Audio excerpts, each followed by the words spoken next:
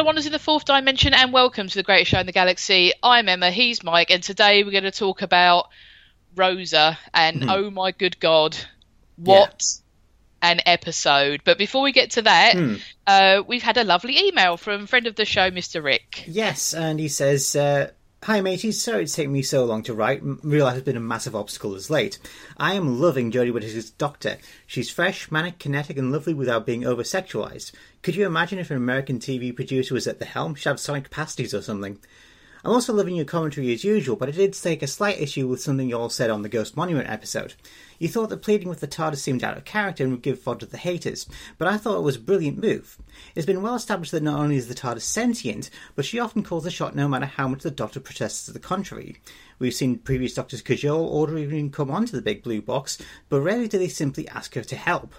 Being willing to ask her to help is a decidedly feminine trait, at least when painting with a broad brush, and I found it refreshing. If they were going to cast a woman as the Doctor, but continue to write her as if she's just a man with tits, then what's the point?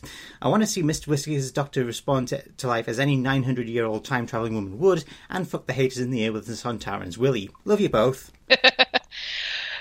Oh, I do like I nearly said, I'm not going to say what I was about to say, but that's entirely I was going to say a valid viewpoint, as if but I can see where you're coming from on that one, Rick. Because when we talked about it, when we talked about that moment in the episode, we kind of attacked it from several different angles, and you and I sort of slightly differed on it, but I think I sort of come at it from both ways. I agree with you, and I sort of see where Rick's coming from as well. So he is right. They can't kind of write it with, as a bloke with tits, as he says. So fair dues, basically, with that one. And thanks very much for writing, Rick. It's very kind of you. Yeah. Always like your feedback. Yeah, thank you.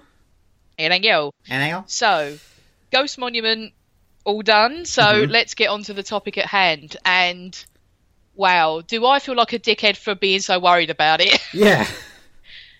Yeah. But it's although I feel bad about worrying about it now. It was still like a legitimate concern, but they smashed it, and absolutely they did. And I have to say, obviously we're both white. Yes, but goddamn, this was a hard watch. Wow, and it should, and rightfully so. Yeah, rightfully so, absolutely. I kind of want to dig into that. I don't know. Should we do it now, actually? Because I kind of feel a bit backwards talking about the reaction to this before we even talk about the meat of it. But as it comes up, while like 95% of the reaction has been wow, and this started difficult conversations. Like a lot of people on Twitter saying, "I'm a teacher. I talk to young people, and we watched bits or the whole of this episode, and they were shocked, and it prompted discussion and all that sort of thing." And that's incredible. The 5% of this is PC nonsense stuff that I saw just made me furious, like unaccountably furious. I just, oh Christ! I mean, you kind of just don't know what to say to people. Get this sort of PC stuff, inverted commas, out of my Doctor Who. First of all, this all actually happened. Yeah. And whether I think that what some people were saying is, I don't want this hard stuff as a topic for my escapist shenanigans show. Yeah. And I just feel like, okay, I can understand why. If you purely see Doctor Who as sort of escapism and a bit of fun on a weekend night and all that sort of thing, a show turning up and then making you, if you're white or anything like that, I think is probably more focused on that, making you feel uncomfortable or angry or sad and all of these emotions. It's kind of that sort of thing of the not all white people reaction thing, which makes me also unaccountably furious. It was so disappointing to me that people watched that and that their first reaction was, "This is SJW bollocks." Yeah, how dare you make me feel bad about my ethnicity? Or something like that. It's just. People are going to be shit weasels. I mean, this was necessary. Yeah. This was necessary. Well, I mean, this is not meant to make you feel all sunshine and happy and rainbows.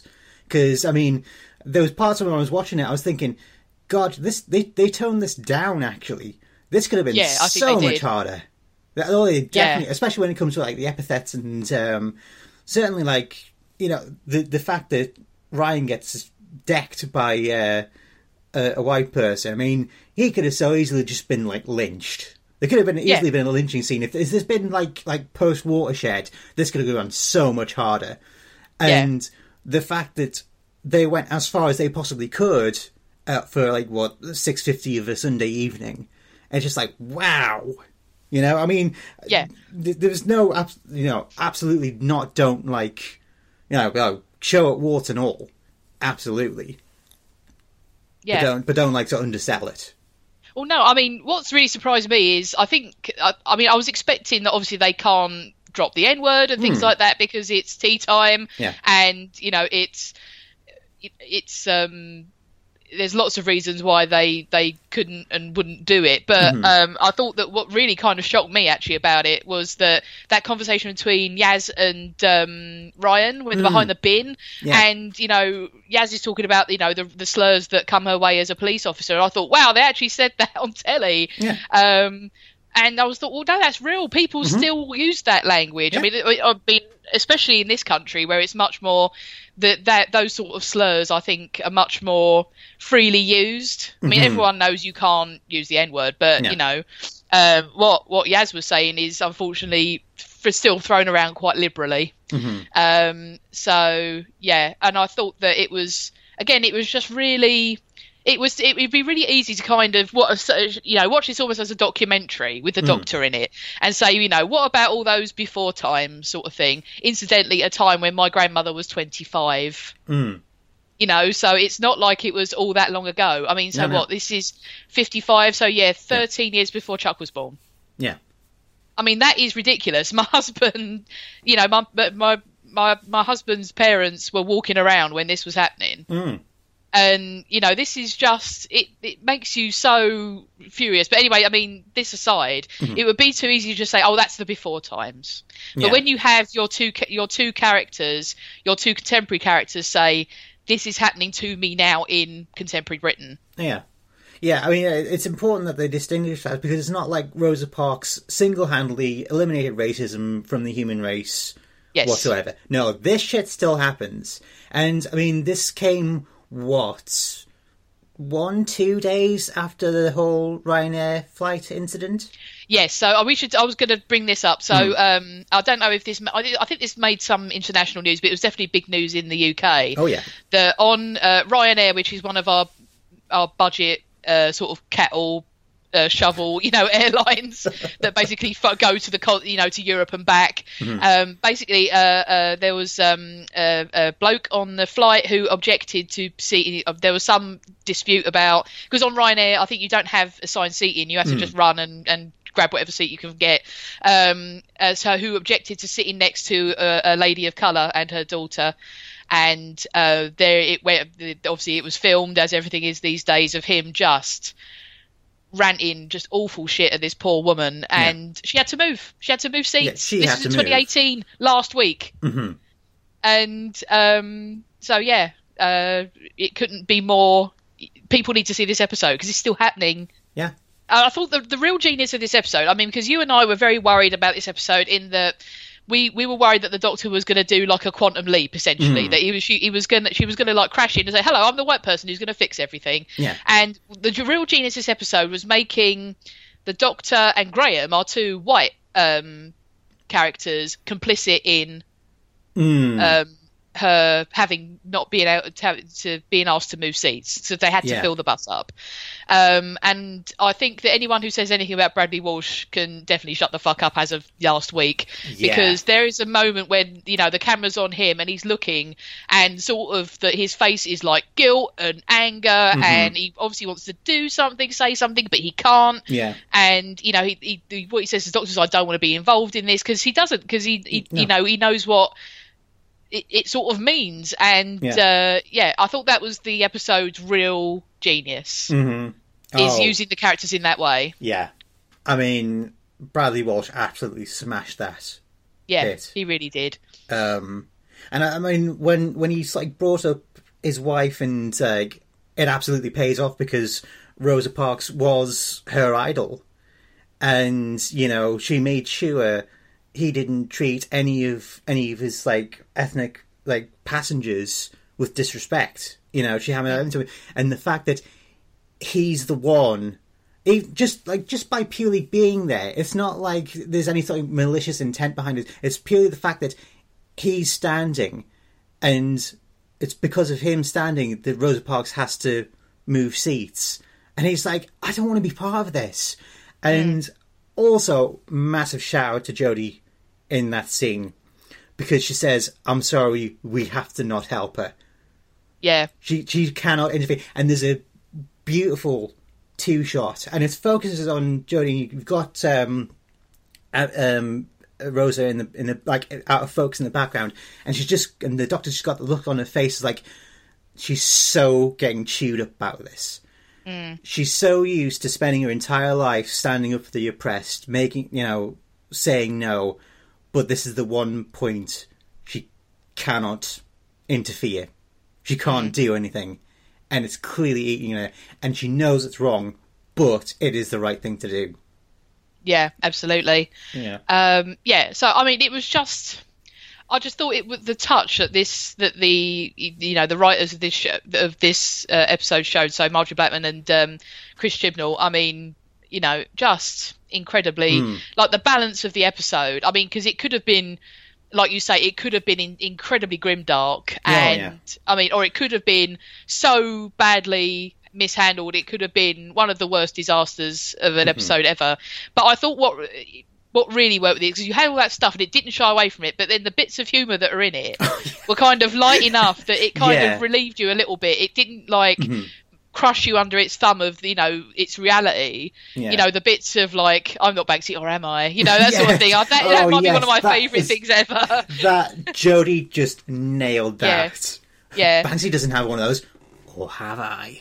Yeah. And the bit, especially the bit where Graham and Ryan find James Blake after he's sort of been let go for the day, and they just completely fuck with his fishing trip.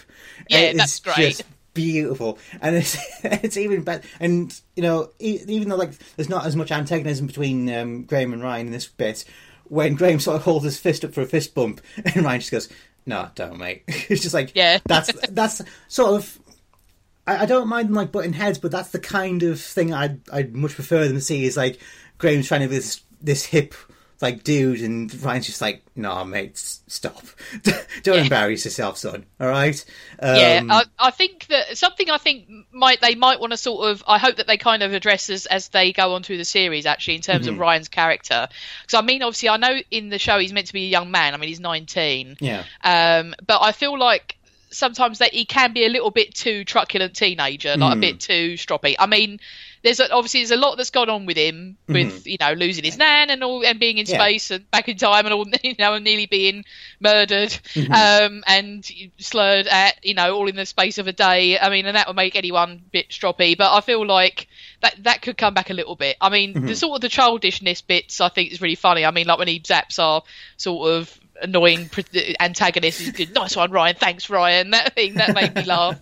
But I mean, that sort of thing is that you sort of, it's reflective of him being a young person, but I think that sometimes he can come off a tiny bit Kevin the teenager. Yeah, just a bit. But one other thing I did like about Graham is he has absolutely no compunctions about saying, "This is my grandson." Yes. Sort of deal with it. I mean, it's even like interesting, like watching, even when like the foreshot when they leave the restaurant, even like the people in the background are sort of like eyeing them suspiciously. But it's great that like Graham's like having none of it. It's like, he is my grandson, and I don't care how he'll look at me. Yeah, exactly. I think that something that was really subtle, I thought, I don't know if it was subtle or not, but I thought was quite interesting is how they did Yaz's character in this, and just kind of underlines the stupidity of the segregation and stuff, in that they don't know what to do with her. Yeah, exactly. I mean, that bit in the bus was actually quite interesting because in the restaurant, you know, the waitress says, "Oh, we don't serve and Mexicans." So obviously she sees Yaz as a person of colour, but when they get on the bus, the driver lets her sit in the front. Yeah. And she's sort of like, I'm not really sure how to respond to this. Yeah, where do I go? Yeah. Sort of thing. I mean, it's sort of like, it's fair because, like, people of South Asian descent aren't sort of like, in that time in America, you don't see them very often. So you can sort of like see how people would like have like a sort of sliding scale of whiteness for how they perceive Yaz, if that makes sense. Yeah, absolutely. And it really underlines how dumb it all is. Yeah. So, and then the bit where she goes, well, I guess I'll just park my South Asian / Mexican backside right here then, I suppose. Yeah. And I did like the little scene between her and Rosa when she's fixing the doctor's coat.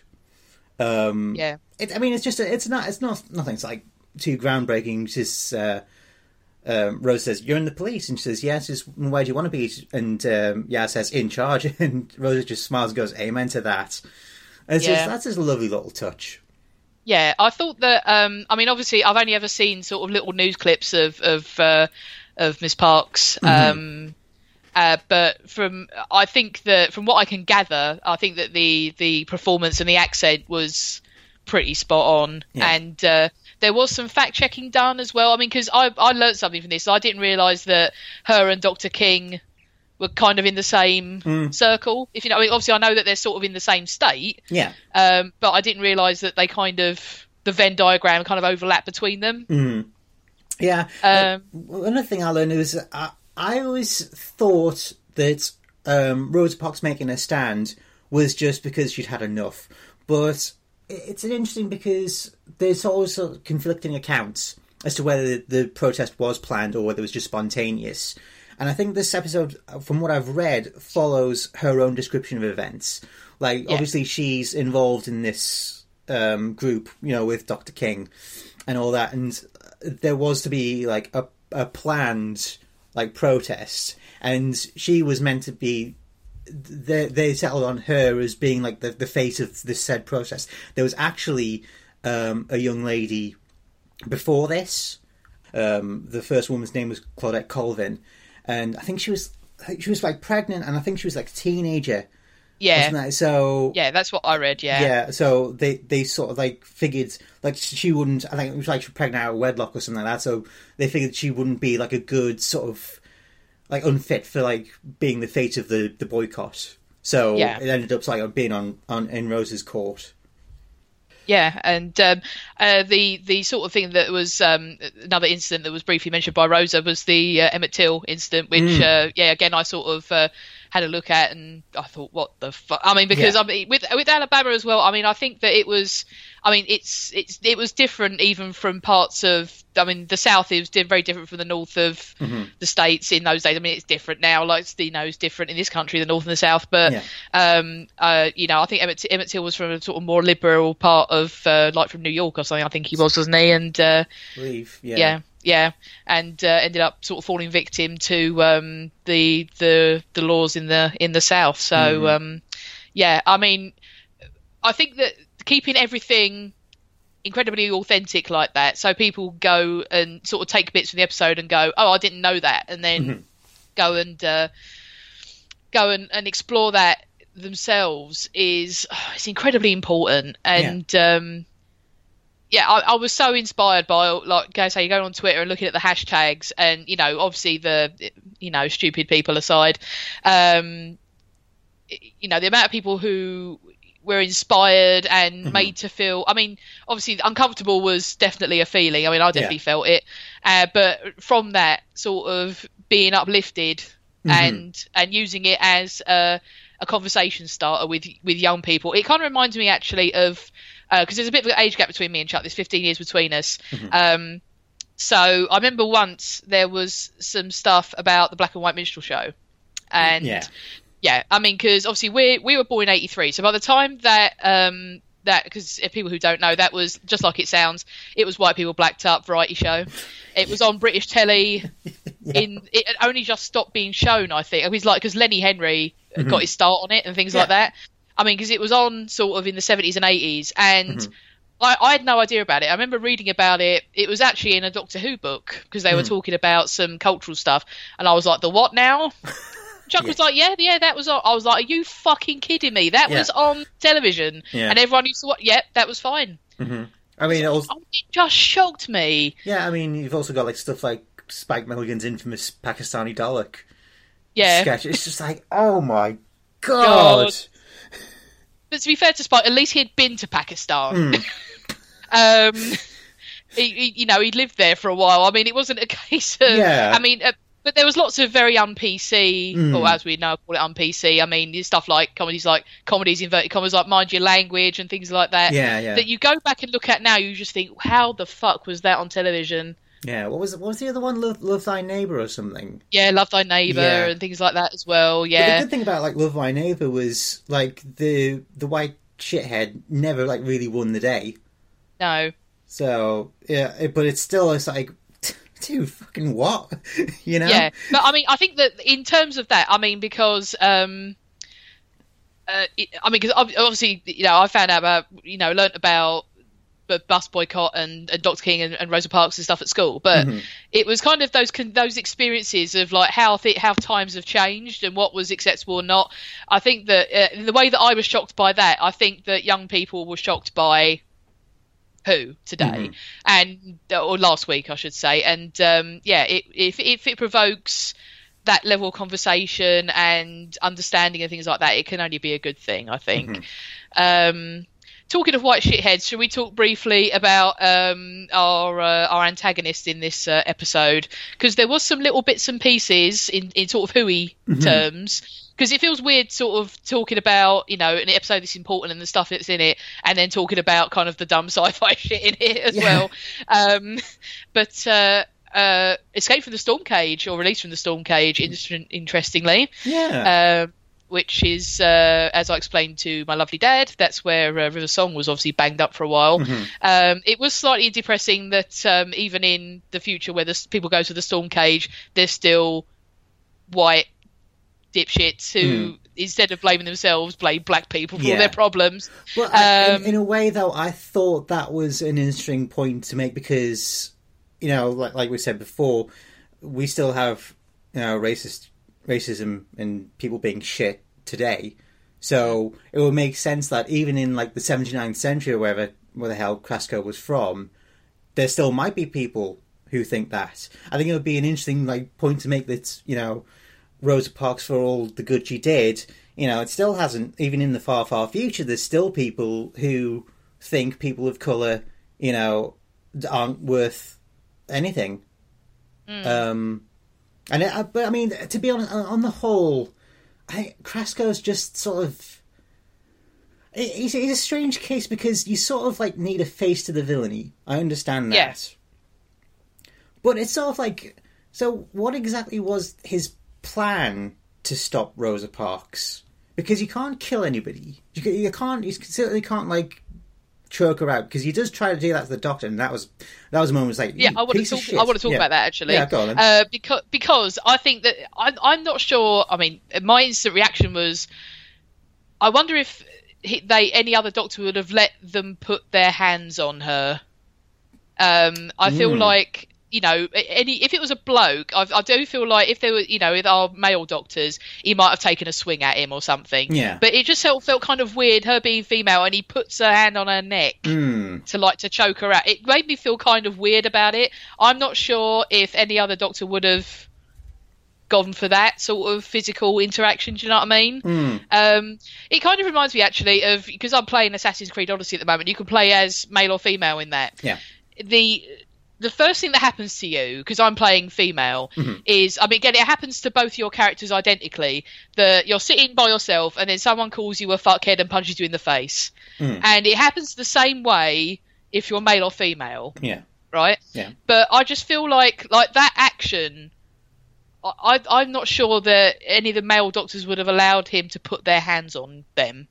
Do you sort of get where I'm coming from? Yeah, I definitely get where you're coming from. I mean, I have to be honest, I haven't watched it since the transmission, so I'm trying to remember the context of it. I don't know whether the Doctor was like trying to figure out that he had this chip inhibitor thing, this inhibitor implanted in him. So, like, it was just like egging him on to try it and then confirm the theory. But it's still sort of like, whoa, because if you tried that with the third Doctor, a bit of accusing in Aikido to the neck, and you've been. Well, she did it in the Ghost Monument. Yeah, I mean, she Aikido'd somebody. Yeah. I mean, obviously, she sort of is letting him do it in order yes. to sort of point out that that he hasn't got the ability to do so. Mm-hmm. But I just feel like in other episodes he might have pulled a gun and not been able to shoot, or he might have taken a punch at him or something like that. I just feel like that sort of weird thing of like putting your hands on somebody like that, it just it skeeved me out a touch. Yeah. I suppose it's meant to. Yeah, that's the point, I think, really, just to show you what a complete shithead he is. Yeah. I mean, it is a bit weird about what his plan is, because like you say, I mean, actually, if you wanted to more inhibit, that, you probably could have saved JFK from being assassinated, because it was only LBJ. I mean, the fact that JFK didn't have the connections to push through the equality legislation, LBJ did. So that would have been more constructive, I think. But yeah, it is that it's sort of the butterfly effect kind of idea that this tiny nudge is the thing that, this kind of little thing created a landslide. So if you take that thing away, you can't begin the process. I did like the idea of him trying to butterfly effect the preventing Rosa's stand, by things like sabotaging the bus, but then they're so very easily undone, because simply you just get another bus. You stop the route from running. Well, what's to stop her from making a protest on some other day? You know what I mean? It's sort of like, where's the actual sort of threat? Do you see what I mean? Yeah. I mean, yes, he's got his time displacement weapon, but there's not very many shots, and even if he did just shoot her and be done with it, that could have had the exact opposite effect of what he wanted. You know what I mean?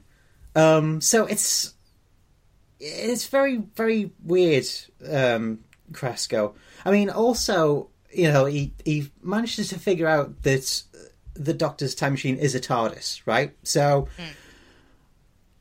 first of all, how does he know that? I mean, you could understand maybe he's overheard River Song talking about it, but, at best, he knows the Doctor possesses a time machine that's far superior to his own and still thinks she's a nobody. But at worst, he's knowingly threatening a Time Lord. Yeah.